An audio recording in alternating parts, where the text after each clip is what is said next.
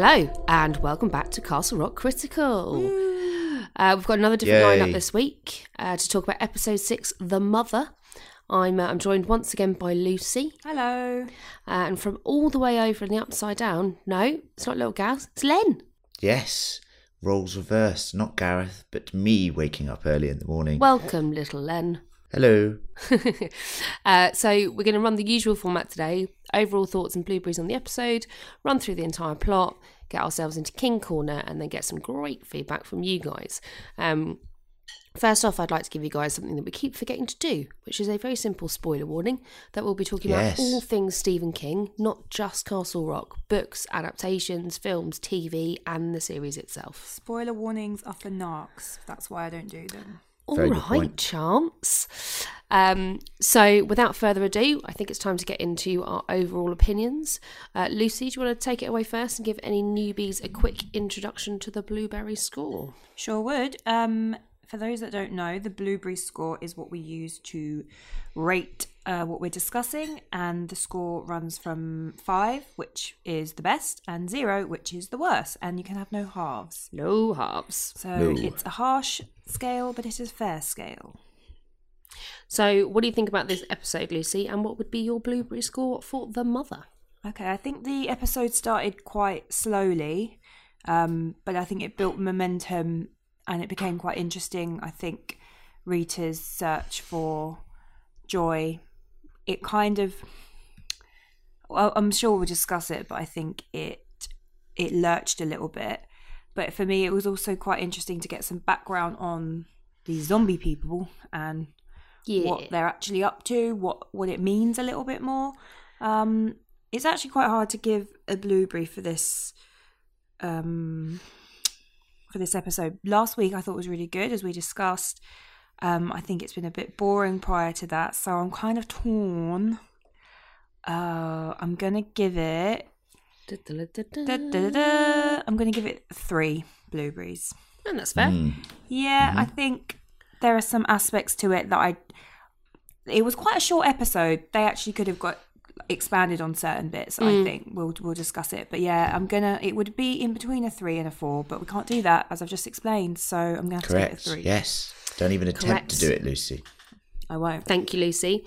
Now, Len, you don't get to rate this week's episode because you've managed to weasel your way into last week's, so I'm going to give my opinions now. Okay, go. I agree with Lucy to an extent. I wasn't gripped by this episode. There were things in it I really liked, and I really enjoyed the last maybe 20 minutes more so than anything else.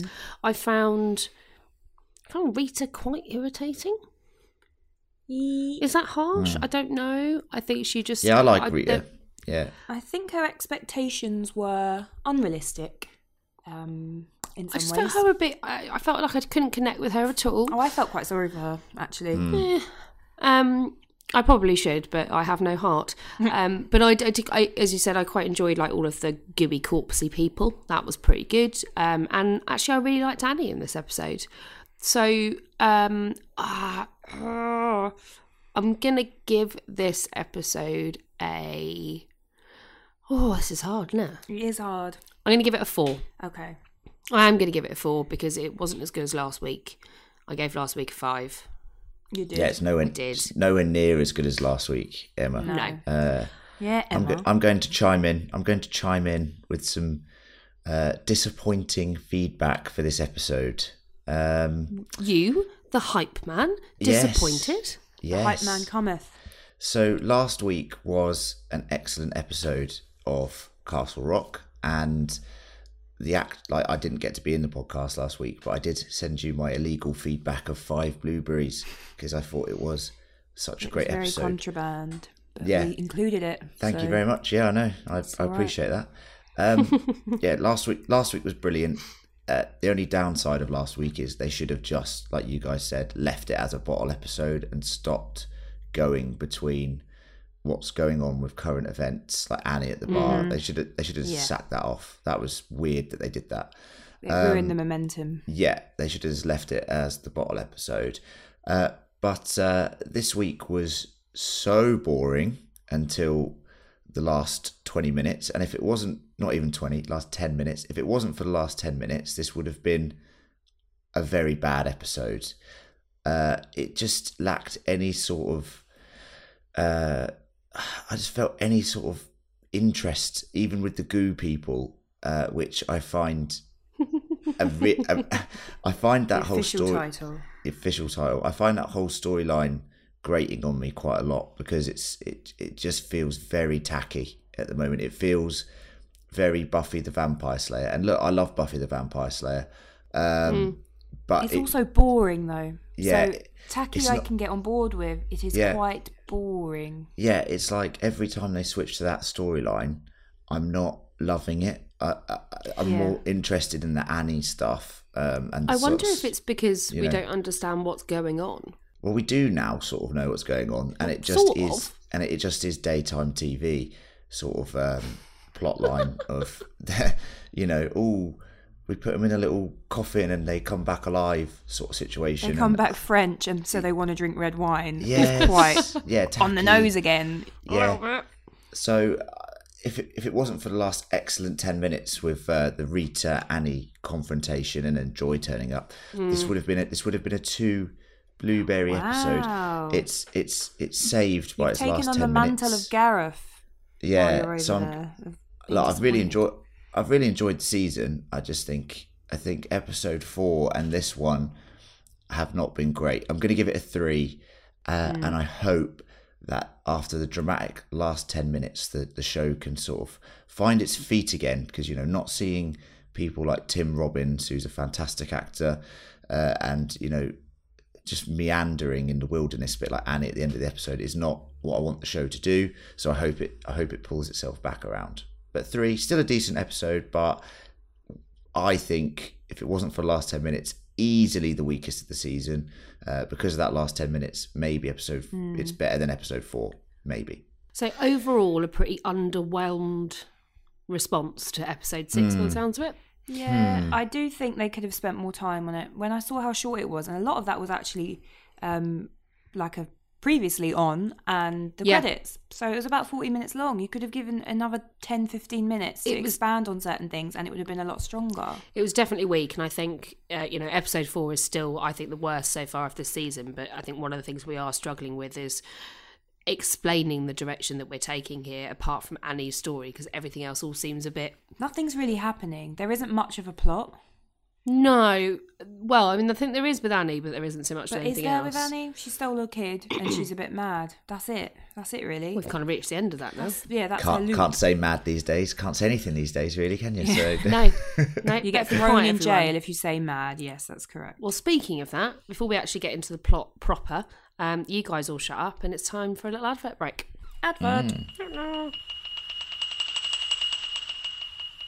Hello. It's that time of the episode where we rabbit on at you for about a minute about the things that we're doing outside of the thing that you actually want to listen to. So I will keep this short and sweet. We do loads of other stuff outside of Castle Rock Critical on our main channel, Fan Critical, which you can get on every single podcasting app that you can think of, probably. And even on our website, we've got one of those. Some of the other stuff that we do, so Lucy and I will be covering, in the theme of Stephen King, Dr. Sleep in the coming weeks. Doctor Strange. We're not covering Doctor Strange. No, Lucy, sleep. Sleep. Elsewhere, you'll see Little Gaz and John doing the worst of Netflix every sort of month or so. They trawl the absolute tripe that is on Netflix to find a zero bloob film and then give you an hour's worth of podcast so you can laugh at how much they hated it. But the thing that we're doing at the moment that's so exciting is a podcast on The Watchmen. Len, do you want to tell everybody about that? Yes, me, Gareth and John gather every week. We are the 3 Minute Men, and we run down every single episode of HBO's Watchmen. So far, it has been excellent. Easily the best thing we've seen this year, and I don't want to be mean to Castle Rock, because I do love that. Probably fair. But, Watchmen is only 3 or 4 episodes in, so it could easily dive off a cliff. If you are interested in that, go to Watchmen Watchers. It's on iTunes, Spotify, other podcast apps, and if you just search for us, you'll find us. If not, go to our website, fancritical.com. You'll see us on there, or might even put the link in the show notes, so check it out. I'm sure that you guys will be hawking the rest of your wares in the show notes for Castle Rock Critical. So if you want to keep up with what it is that we do elsewhere, then you can follow us on all of our social media. We are Fan Critical on Facebook, at Fan Critical Pod on Twitter, fan_critical on Instagram, and you can even email us, fancriticalpodcast@gmail.com. Thoughts, feedback, anything you got, we love to hear it. But for now, it's time to get back into the plot of The Mother. We begin this episode with Rita at AA. She had a rough time. I mean, she did get stabbed, lost her baby. Her husband died impaled on the stairs. Husband? Were they married? Affair man. Lover. Baby father. Baby daddy lover. And she talks quite cryptically about how she was sucked into the story of somebody else, obviously Annie, and then goes back to her mobile home where we finally see Joy phoning and speaking to her, as we saw at the end of last episode. So it brings us all up to date. We don't see much more of that conversation because it's very short and sweet. But then Rita heads over to another room. She heads over to one of my favourite things, a map with red strings on it connecting all the dots, and moves a picture of Annie over to Castle Rock because she's Googled the phone number. Len, what did you think of this opening scene? Because pre-credits we only had as seen last week. Yeah, I like Rita. So for me, I found this to be very tragic and sad, because I know you guys weren't happy with the episode last week ending with Rita answering the phone. I actually quite enjoyed it as a little cliffhanger, and I really like the actress. I don't know, I just really like this character. So, I was hoping we'd get a lot more of her this season. I mean, the fact that she's a recovering alcoholic and a drug user and stuff like that, and like Lucy said, she felt sorry for her. I felt really sorry for her, and I did here, yeah. I was just intrigued to see if she would actually get to Castle Rock this episode. Turns out she does. So very fast-paced sort of stuff there. Too fast-paced, some might say. Mm-hmm. I find it quite difficult, and I find it all quite sad, which is maybe why I'm not so keen on it. But I liked the fact that we didn't have to go through and see all of those 15 years of shit, because no one needs to be that depressed. Let's be honest. But we got a summary of it, and then we got to realise that she spent the last 15 years trying to find Annie, and she's been doing it in a pretty cool way. I mean, Liz, what about you? Yeah, I mean, we all love a map covered in red string. Damn straight. Maps out the insanity of your mind. Yeah. Love that. Yeah. It was a good start. I feel bad for Rita, and I quite enjoyed her as a character, and I think she deserved more, really, and I think they could have developed it. And like I said, they've rushed her through this in several parts in this episode. It's very rushed when they could have expanded on it, because who knows what else is going to happen in this show, because they're taking it really slow in some ways and completely rushing in others. The pacing is a bit odd, isn't it? Very, very odd. With when you consider there's not, in my mind, there's not much storyline around. They're not hanging it on much. I thought, it was a good opening, and it's really tragic to sort of hear what she's been through and how it actually would have been for her. One thing, it just makes me laugh, this show. I don't think I've ever watched anything that isn't about like cyber hacking, where they just use the internet so much to search for stuff. And you just Google people's phone numbers. It's so funny. It does not work. Every other scene is just, I'm just on my laptop, better look this up. Oh, what's this? Oh, free stuff. It's just like, it's really prevalent. And it's like watching Mr. Robot, but you're not watching Mr. Robot. We're watching. Not at all. It's a Stephen King thing, and all the information they find out is through Googling, which is very modern. But they're actually using Ask Jeeves, which is very, very advanced. No one knows Google. it. Annie had Google at one point. It's very funny, just because the Misery story is obviously something we associate with like the 80s. And now it's been brought up to date. It's like, how can we shoehorn technology into this story? You don't really need Actually, to. It almost does feel like that. Yeah. Makes everything a lot easier, I guess, like finding out your long lost daughter and whatnot. I mean, she's still using red string though. She could have a spreadsheet. It's true. Gantt chart, if anything. I'm aware, everybody, that is not the use of a Gantt chart. Okay, so after this happens, we've got a series of things that happen all at once. So Annie gets really shit faced in the Mellow Tiger, and Ace allows Ace to take her home. I don't know if she allows it. She's very out of her head. Yeah, well, that's a good point. Nadia is having an argument with Abdi about the fact that he's known that Pop killed their mother for like 5 years. And Ace kills a random couple in the street and takes them back to the Marston house and shoves them in some coffins. Lucy. What, I mean, this was a whole roller coaster of things that all happened very quickly together. Twas, yes. Twas indeed. So Annie and Ace, let's talk about them first. Yeah, I mean, it's quite interesting that she's obviously now leaning into what she believes is delusions. That either she killed him, that's the delusion, or he's not even really there, that's the delusion. Because the two things can't exist. Well, either she imagined killing him, he's the Walking Dead, or he's not there. Exactly. So either way, she's nuts. She's something. She's imagined something when really she hasn't at all. So that was quite interesting. Ace really annoys me in this current guy. He's looking like a preacher. Also, all plastic face. Yeah, there's something quite irritating just about his presence. The Nadia and Abdi moment, it didn't really have much impact for me, I'm afraid. No, I agree. Why didn't you tell me? Like, right, well, that would just destroy your life, wouldn't it? So, I think for me, one of my favourite parts of this kind of set of scenes was the random couple wandering across the street, really shit proposal. You know something terrible's going to happen, and then all of a sudden, we're up at the Marston house. And I think that this bit is really interesting because we go back to that, like the cavern, right? Yeah. They're shut in coffins, they're covered in goo and shit and all sorts. The goo people. Yeah, the gooers. Goo, corpsey. And there were bugs again. Buggies. The bugs follow them. Yeah, I mean, Len, what do you think about the goo people? Just like I said, it's daytime TV. It's. What it daytime seems that, TV do you watch that has gooey people in it? I don't know. Watch Doctors and Charmed. Wanted Down Under. Charmed and Buffy and reruns of Buffy. But what I will say, yeah, it is these days. You know. Yeah. So, in Australia. Yeah, very much so. But what I would say is, it just feels a bit tacky. Season 1 had a lot of mystery involved with it, and we have said that this season has actually progressed better because it doesn't have as much mystery box stuff going on.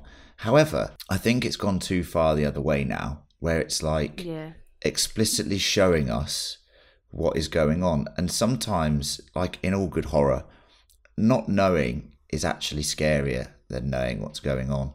And it's more interesting. It keeps your interest. Whereas this, like you say, you're just like, oh, so that's what's happening. You're showing it again. Okay, good. Yeah, and episode 4, when me and Gareth covered the episode, we said essentially what is going on because Ace explicitly said so in like some sort of monologue, and we said it was about the French settlers and they're possessing people from 400 years ago. It's essentially what's happening. I don't like the way it's happening. They just shut them in this little coffin and they're healed with the goo, the magical goo, and then they come back. And they say some words. For me, and now we're even getting sort of like villain dialogue of Ace talking about Annie. And for me, that's just like taking it from, okay, I can go along with this, to this is just too much now. Like, this is some sort of weird, oh, she's my queen and she's the perfect host for my French woman. It's so if you guys don't know what I mean when I say daytime, you must see it when I say that, because it's too exactly on the nose. Like, I think my problem with it is that from my knowledge, I don't have anywhere to ground this in the King canon. I don't know where gooey bug people come from. And I mean, it's just a Tommy shame Knockers because vibes, but not really. If they were going to go down the route of, you know, Salem's Lot, which clearly they have done with the Marston house and the story. Yeah, but the reality is, I mean, not really. Yeah, but there's nothing wrong with going with the vampires. There's nothing wrong. There's no shame in them having a vampire storyline, which, to be honest with you, at this point, I think would be more impressive. And if they were going to do it, just go for it. Like, instead, they've sort of maybe gone, we don't want to be we want a bit of mystery, but they're telling us everything. So if they're telling us everything, what's the point? Like, you know what I mean? They should have just gone with the vampires. I agree, and I think there's probably a way to make them, I don't know, turn them into like heroin pushers or something. I don't know, like, or maybe just have vampires. Just be brave, go supernatural. It's not like we didn't go multiple dimensions in season 1. Exactly, and they have gone supernatural here. In fact, I would say compared to season 1, this has at the moment so many more supernatural elements to it because, like I said, the mystery of season 1, we were questioning the whole time: is this actually happening? You know, is Henry's mum, has she got Alzheimer's or is she time traveling? Question. Yeah. You know, it was an interesting intriguing question. and it was subtle in season Yes. 1. It wasn't, it was slow, and it was enough that Yeah. I wanted in the mystery box. I didn't want Yeah. to just get on with it. And look, by the time we got to episode 9 last season, some of it had fallen down a bit because some people weren't happy with the supernatural direction in which it actually went. Fine, I get that. But this time, they've gone all in by episode 6 onto a supernatural storyline, which is very hokey, in my Good opinion. word and true. Hokey. Nice. Shonky. Shonky. Bringing that Shonky, back. shonky. Shonky. So the one interesting thing we do see in this is that there's a particular coffin that belongs to somebody called Amity, who Ace was my love, my prophet, my who knows what, something else, and then basically says he's going to put her soul in Annie, and that's what we learn from there. But elsewhere, well, actually, I mean, Len, do you know anything about this? Like, I didn't catch the surname, and it made no sense to me. You are the resident Stephen King knowledgeable fan, Lucy. I know you are too, and I have with our knowledge all put together, we seem to have a good covering of all Stephen King. I don't know what this is. I can only think of the Amityville Horror. Yeah, same. Maybe. Which isn't even Stephen King. No, Yeah. I just wasn't a fan of it. I wasn't a fan of them chatting around. The line of the guy, the brother, Chris, I think it is, who says, "Oh, what's the wine like here?" I was like, come on, man. That's bad. I'm French, so I like wine. This is J'adore le bad. vino. Constantly drinking wine. Yeah. French. I was like, yes, the wine will definitely be better. It's 400 years. We've got more processes to make it taste better. Garbage. Total garbage. I'd say it's like being back in The Walking Dead in season 8. So elsewhere, Rita arrives in Castle Rock on a bus. Quick. She has not spared any time jumping over there. Quick. So she Very turns quick. up. Yeah, she turns up at the trailer park and goes to speak to Chance because that's whose phone number we came up across. And Chance she's having none of this. As Lucy said, she ain't a narc. She can tell she's like a cop, coming around asking questions about her mate. Yeah, well, refuses to give up any information and then shuts the door on her. Reese turns around. We pan back to find Annie leaving the house, absolutely shitting herself, running around the back, trying to get back in and find her lockbox, but it is gone. I genuinely wanted Rita to catch her out there and then. Yeah, it is that scary thing. Fuck, look who that is. Oh, God. And Annie's face, I've got to say, Lizzie Kaplan, I know that we've gone a bit back and forth about whether we give a monkeys about her story or not. I do, but I think her acting is on point, man. She's so a good. Actress. She's just having to do the same thing again and again and again. There's not much variety in this story for her or Annie. Maybe. I mean, Len, what do you think about Rita turning up? Very surprised that it happened this episode. Like Lucy said, what are they going to do for another 4 episodes? That is what concerns me a little bit. Drinking wine. We're all going to become goo people through the television, like the gooey version of The Ring. Yeah, I mean, the Rita stuff, and we'll talk about more of the end of the episode when we get there, but, I really like the end of the episode. But I want to see more Rita. I really liked her turning up. I like her character, and I'm happy that she saved this episode, to be honest. To be honest with you, but I really like her, and her turning up just goes with the accelerated pace this season. Even though we had a slow week last week with the bottle episode, it feels like they are not afraid to take giant leaps forward with the story, which I guess is very confident because they must have some stuff saved up for the last 4 episodes, you know? And I think, Len, you and I said this in episode 3 when it was just the 2 of us, and we'd done that like big kind of power through marathon of the first 3 episodes, that everything was moving really quickly. They must have something massive coming. I still feel like that, but I'm less confident, I think. Yeah, I think it's just going to be more time wasting, to be honest, and more just everybody's moping around with no real direction. Sounds like life. Possible. Yeah. Castle Rock is a metaphor for life. Poor old Castle Rock. Relentless, and then it ends. Well, don't worry, because everyone up at the Marston house having a great time drinking really good wine. So Chris wakes up. He's after his goo bath, sleepy, dead thing, and he's hanging out with Ace, who, as you rightly said, Lucy, looks like some kind of weird preacher man, something or else. So him and Ace talk about the work they've got to do, how much more is left to achieve, and they go back down into the basements to wake up their little newbies. And one of them, they open one, and he's like, "Oh, I'm going alive again. I don't know what's happening."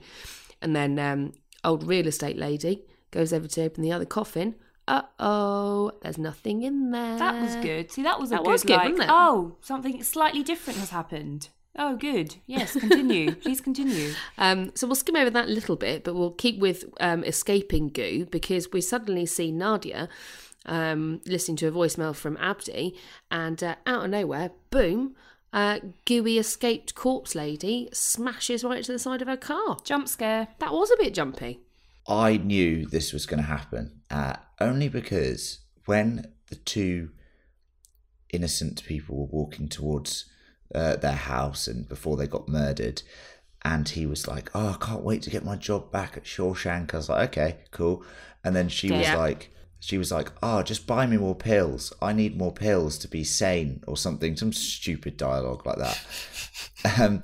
But I enjoyed it. I enjoy this, but the moment she said about the pills, I was like, "Oh right, so the future storyline is Annie's going to die, but because she's taking lithium, she's going to be okay when she's resurrected." Do you know what I mean? Well spotted. What was the other omen that you might have spotted in that scene at Lucy next to the right hand side of the door? Bug. Bug Always on the bugs. wall. Yeah, Bug on the always wall. the bugs. Yeah, I didn't see that coming, and I actually think that's relatively all right. no, I think it's fine. Like, I like the idea of them taking the idea that if you're slightly unhinged, or if you're suffering with some sort of problem, you're taking like lithium or medication, which ties into Annie's story, that you're not going to be a possessed goo person. Yeah. So I quite like Goo that. can't take. Yeah. No, as later on our actual preacher tells us. But Nadia, Dr. H, being the good Samaritan she is, takes her into the hospital, where everyone's like, "I don't know what the hell's happened here." Adds a little bit about how she's, very depressed, takes a lot of medication. Mm-hmm. And then to further add to the mystery of such, she's got 2 blood types. And the nurse went, "That's weird." Like, right, no, it's not weird. You've made a mistake. That's not normal. You can't have 2 blood types. That nurse, do we think she's a bug goo lady? Bug goo lady. She Yeah. definitely is. Yeah. She looks Definite gooer. She's a gooer. weird. Proper gooer. So that clearly what that means is that, and now, so here's the question. So when you get bug goo corpse reawakened, does the bug that takes over your body get rid of all your blood and make it just theirs? And that's why she's got 2? I feel like it merges your DNA a bit. And because we Maybe. were only halfway through, it hadn't quite happened. So it's like, how she's got 2. Maybe. So I think it kind of, some of their, I mean, that's the only thing that makes sense otherwise, really. It must be just replacing your insides or merging your with DNA them. Yeah. is merged with theirs, and theirs takes over yours. And then if you get interrupted halfway through, you got 2. We're getting all scientific in the podcast, are we? I know. I like it. Yeah. I like it. Dr. Lucy says. That's what happens when you do Sober podcast, guys. You've got Dr. H, you've got Dr. Luce, Dr. M, Yep. Dr. Len. We're just here. Yeah. We're on call. Doctors are in the go. house. I don't think anyone wants anybody apart from Dr. H doing anything medical to them, quite frankly, just to let you know. Speaking of Dr. H, she's like, "What the fuck? She can't have 2 blood types. It's ridiculous." Goes back to find her. Oh, she's missing. Yeah. Because somebody has taken her back to the Marston house. But don't worry about that, because this is where things actually start to get pretty interesting. So while this is all happening, Joy is she's in a group home now, isn't she? Thanks, Dr. H. Yeah. Safest place for her, apparently. Allegedly. Or is it? Because Annie comes up to go and visit her, and she says, "Well, I'm sorry, she's visiting with her mother." And we're all like, "What the fuck? Why aren't you vetting who you're talking to? Oh, Yeah. I'm her mother. Come straight through. Like, you don't even know who these people are, and you're letting them through. Joy doesn't know Rita. She goes, "Oh, yeah, it's my daughter. Okay, come through. Don't need to see any ID. No security It's whatsoever." Len, what did you think about the meeting between Joy and Joy/Evangeline and Rita? Yeah, this is where the episode starts getting good, because I just love I love the story of what happened. I know that you guys said it was obvious last week or whatever, but it doesn't matter that it's obvious if they tell the story well, and they told the story well last week. This was a little surprise where she was like, "Oh, she's meeting with her mother." I was like, this is game over for Annie, obviously. How can she come back from this? Somehow she does. But this little meeting was quite tragic in a way. I kept looking at Rita's face and waiting for the moment that she would break down, because I can only imagine the pain and suffering she's been through for all of those years to finally be in front of her daughter, and for her daughter to, essentially reject her in that moment was actually very heartbreaking to see. And I thought the acting was very good here from the actress who plays Rita. I actually really applaud her for it, because I was like, when's she going to break down? When's she going to break down?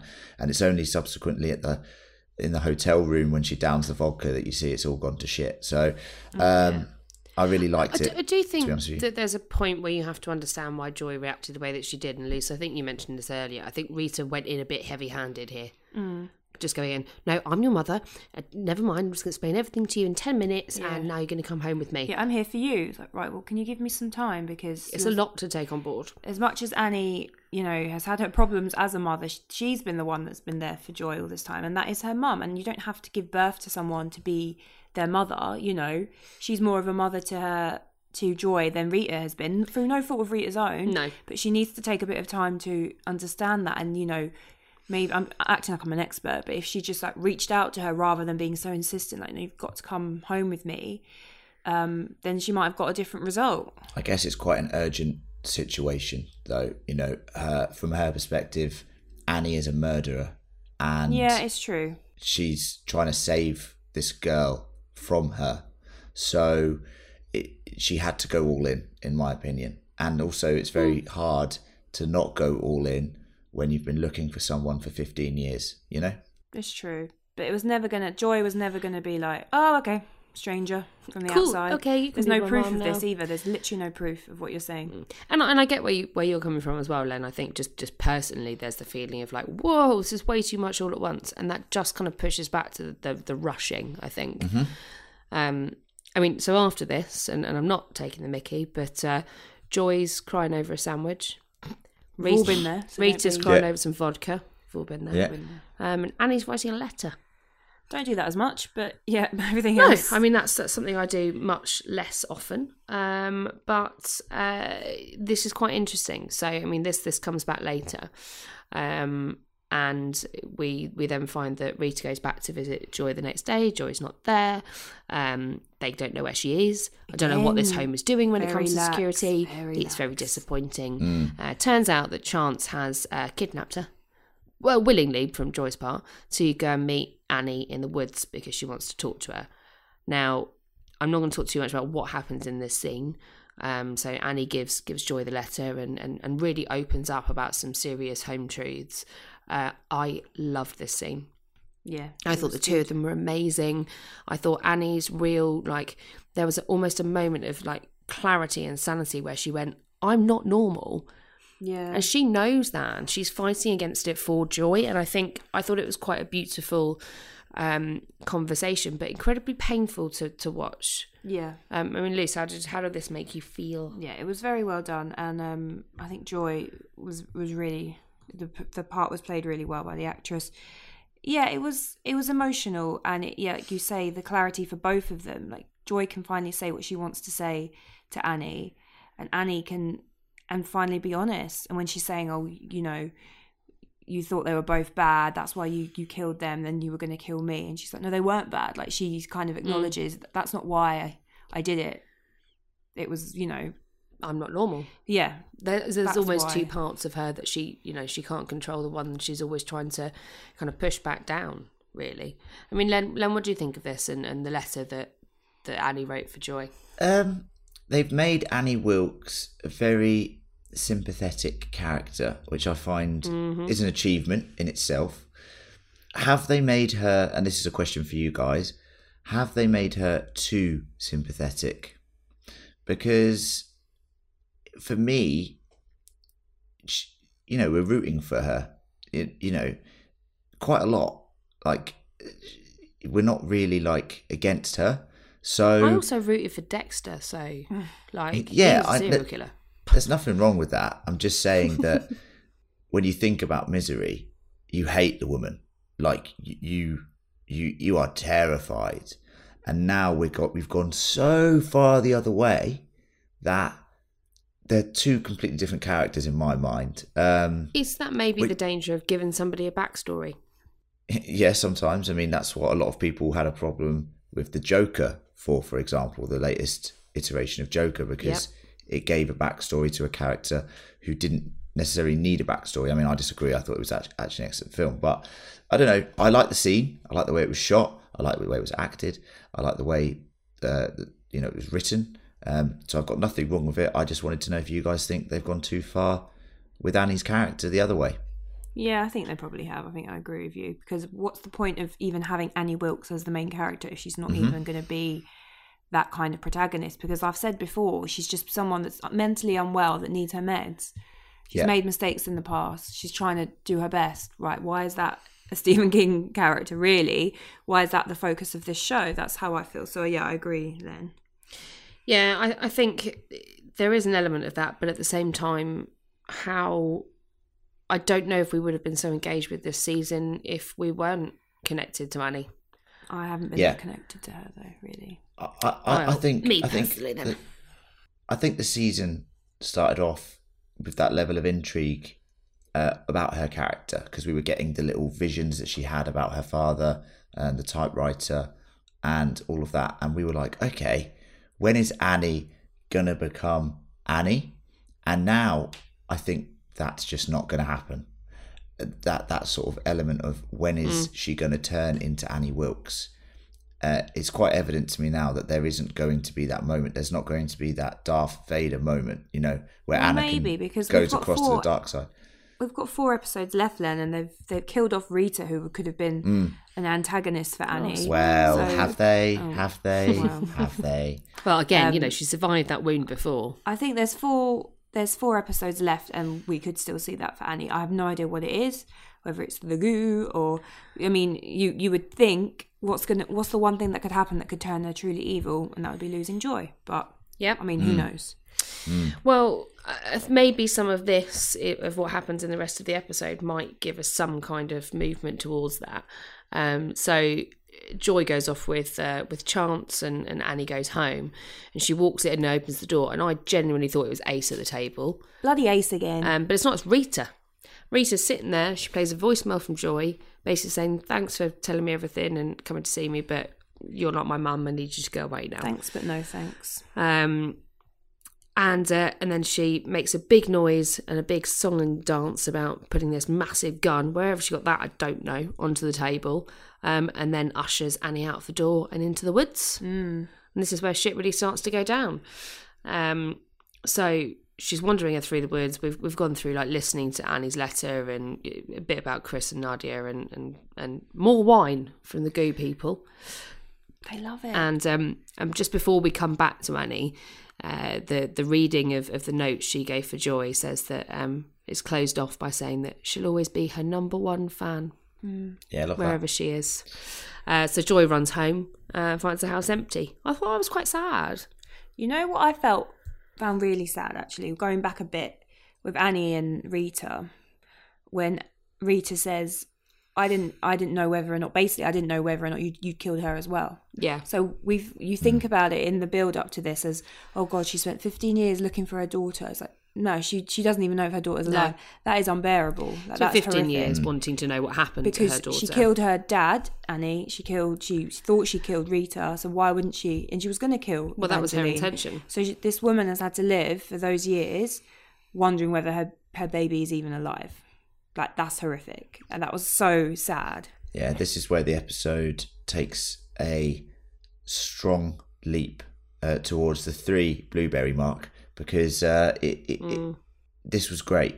Like you said, thought it was going to be Ace. It's not Ace. It actually had me fooled as well, and it was Rita, and she's off the wagon. You know, she's been drinking again, something that we know she hasn't done for 4 years. I love the confrontation.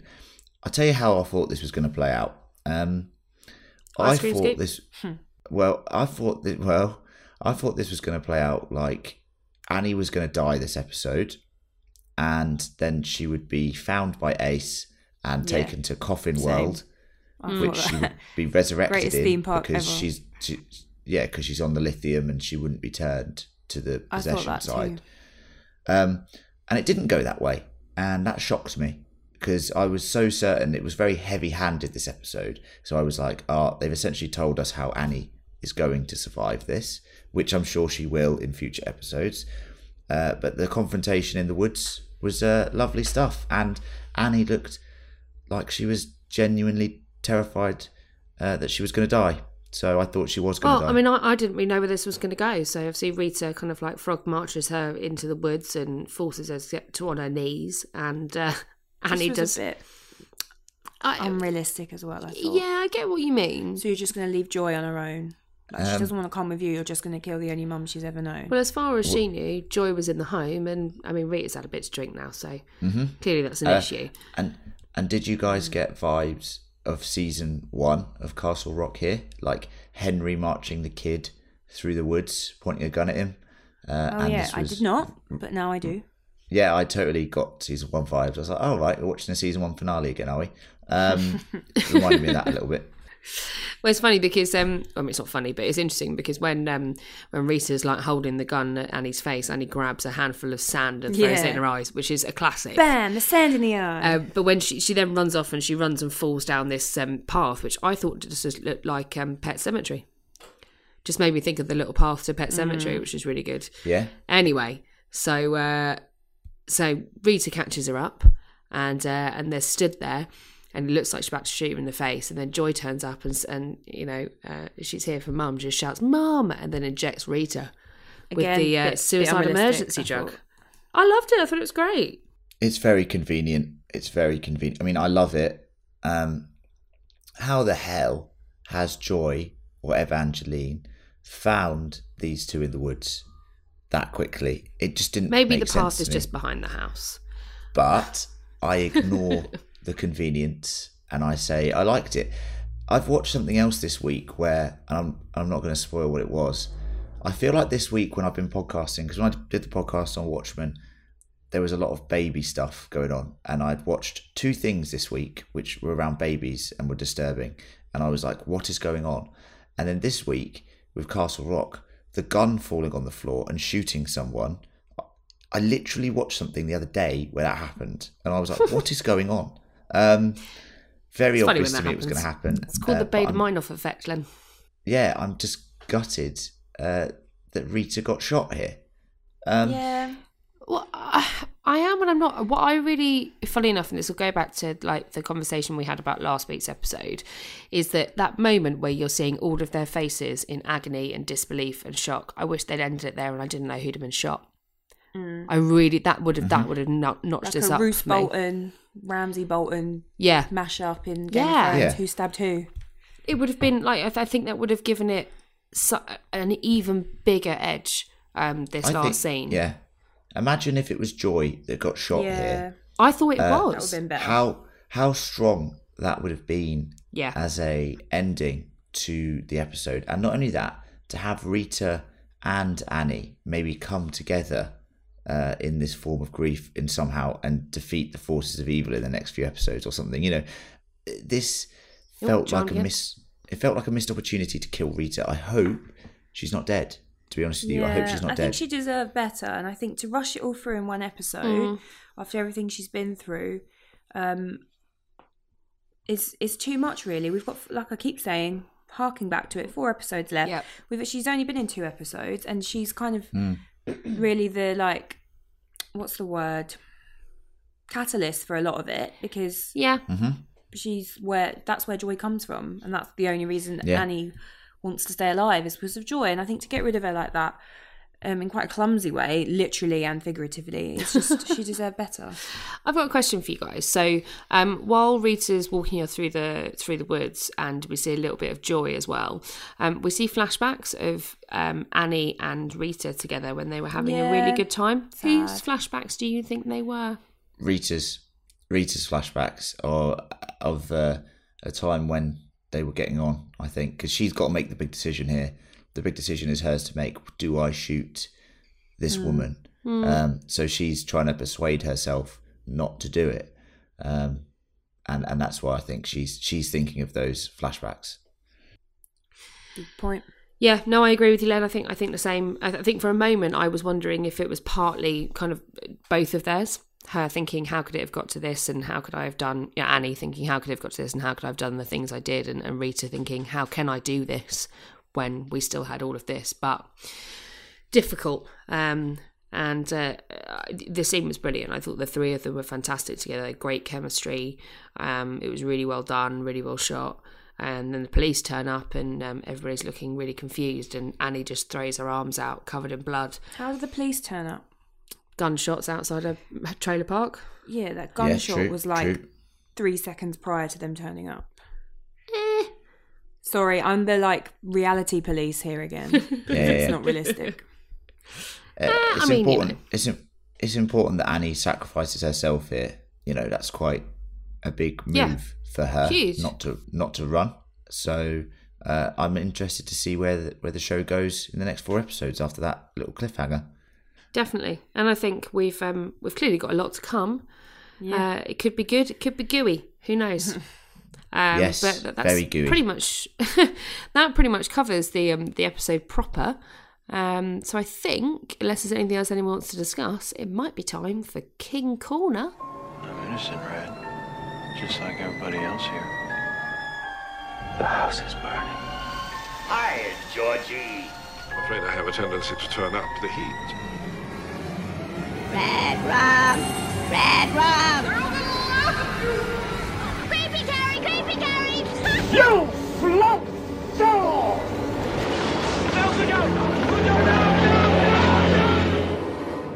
Hello, it's King Corner.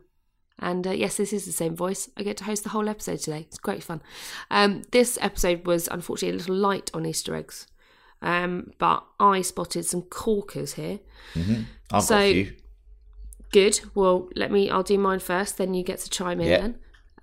So at the beginning of the episode, when Magic Google pulls up the name of the person that owns a phone number, what is the name of that person, Len? LaChance. Yes, Georgia LaChance or LaChance.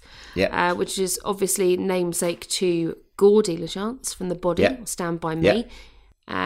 And I can't believe none of us got that hint with the fact that she was called Chance the whole way along. She looks a lot like Will Wheaton. Yeah. Will Willie. Well, Willie Wheaton.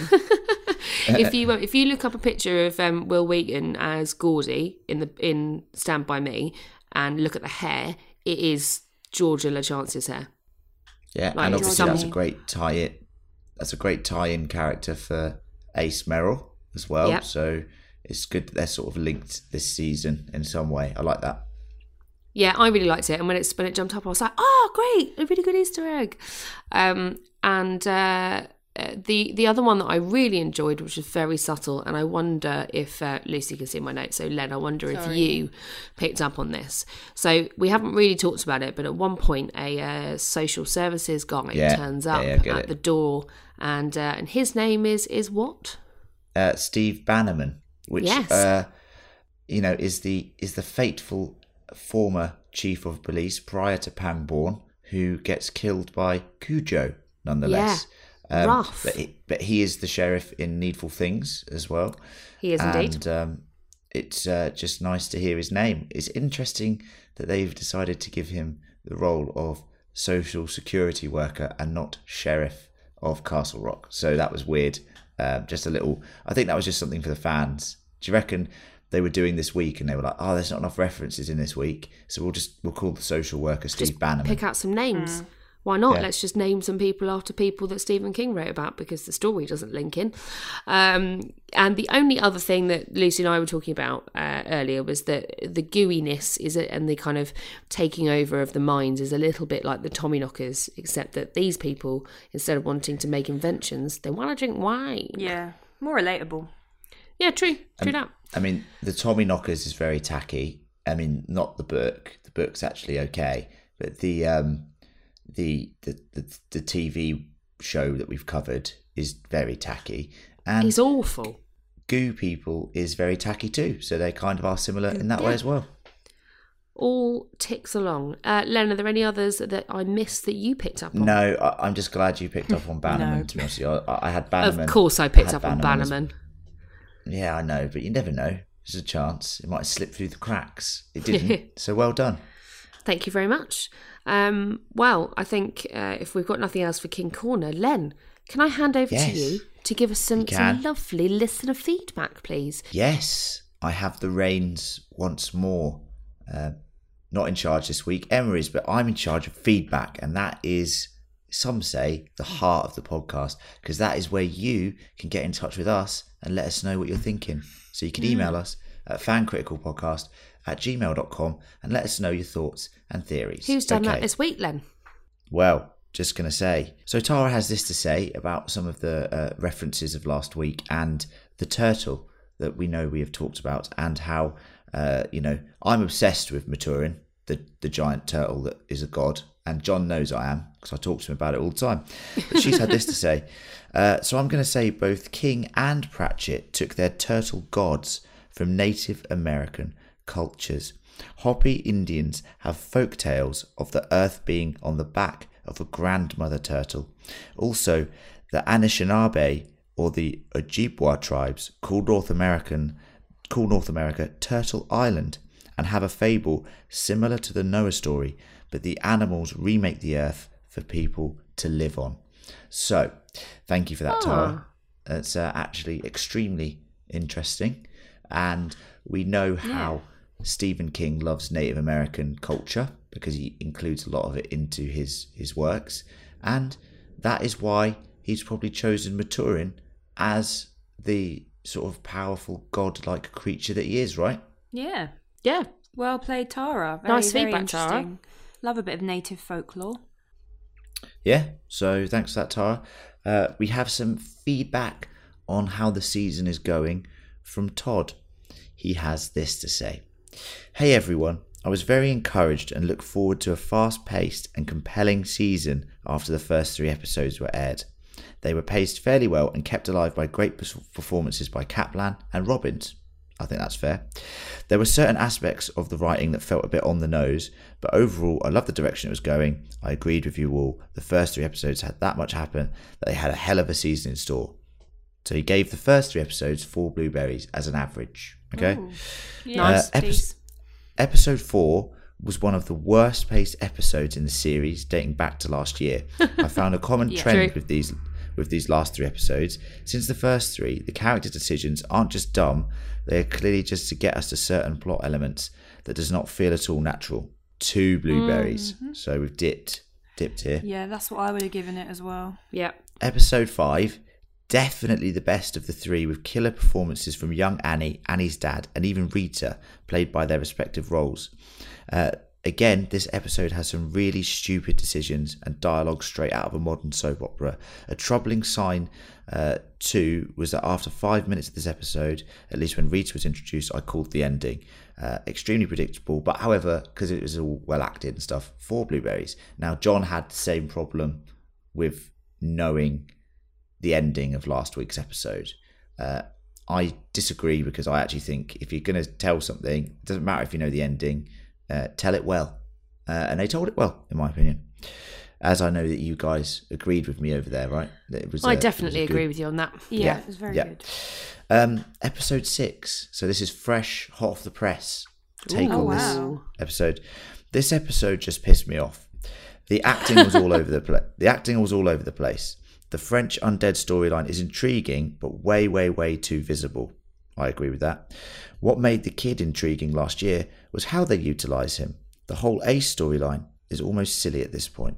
I understand that this idea was probably already committed to, but it's way too close to Stranger Things Season 3, which we have said several times. At no point was I on the edge of my seat. The ending was extremely predictable. The fact that Joy somehow found Annie and Rita even after Rita took her deep into the woods and loaded gun somehow goes off to kill Rita was just so over the top.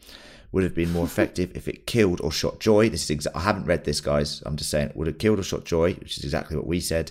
Also, if you don't think that cop can't find them, isn't the undead minion cop, you're crazy. Yeah. Very good. I didn't even think of that. JJ Abrams' mate. Yeah, JJ Abrams' mate, and he's given that 2 Blu-rays. And I have to say, okay. I was with Todd on this until the last 10 minutes because I actually quite enjoyed them. He says, overall, the storyline is predictable and sadly seems like they have written themselves into a corner. Also, the fact that Tim Robbins has been absent for 2 episodes is dumb. Thanks for everything. Really enjoying the podcast. Nice note to end on with that one. Thanks, mate. Yeah, so thanks for that, Todd. That was a very good detailed take on the season. I'm sorry that you're not enjoying it as much as... I mean, I think we're enjoying it more than you. But we do have our issues. That is why we're Castle Rock critical. We are allowed to be critical, and we are being. Next, Elizabeth has said this about the podcast. Great coverage as usual. Emma, John, and Lucy. So that's referring to you guys last week. Well done. Good job. Predictable as it went along. This is about last week, but still powerful watching it play out, which is what we were saying. Yeah. Joy is Annie's sister. I didn't see that coming. I loved the Lunchbox Smackdown too. So Thanks, Elizabeth. I'm glad you agree. Yeah, I mean it was a good episode last week, wasn't it? And I think you can really see how good an episode it was when you put it up against episode 4 and episode 6, which it is sandwiched between, right, guys? Shame. And that's it for feedback this week. So if you do want to get in touch with us, you can email us at fancriticalpodcast@gmail.com. That is fancriticalpodcast@gmail.com, or get in touch with us on the social media channels. Right, Emma? That's correct. We are at FanCriticalPod on Twitter, fan_critical on Instagram, and just FanCritical on Facebook. And if you would like to keep supporting us even more, not just giving us your feedback, we have got something quite magical called a Patreon. So you can come and join us as an official Blueberry, anywhere from a couple of bucks to support us up to getting yourself involved in commissioning or guesting on a podcast. So if you are interested and you have got a few bucks to spare and you want to support us, then do go to patreon.com/fancritical. But that is it for this episode of Castle Rock, The Mother. We will be back in some Fan Critical, Castle Critical shape or form next week to cover episode 7, which last season was somebody's favourite.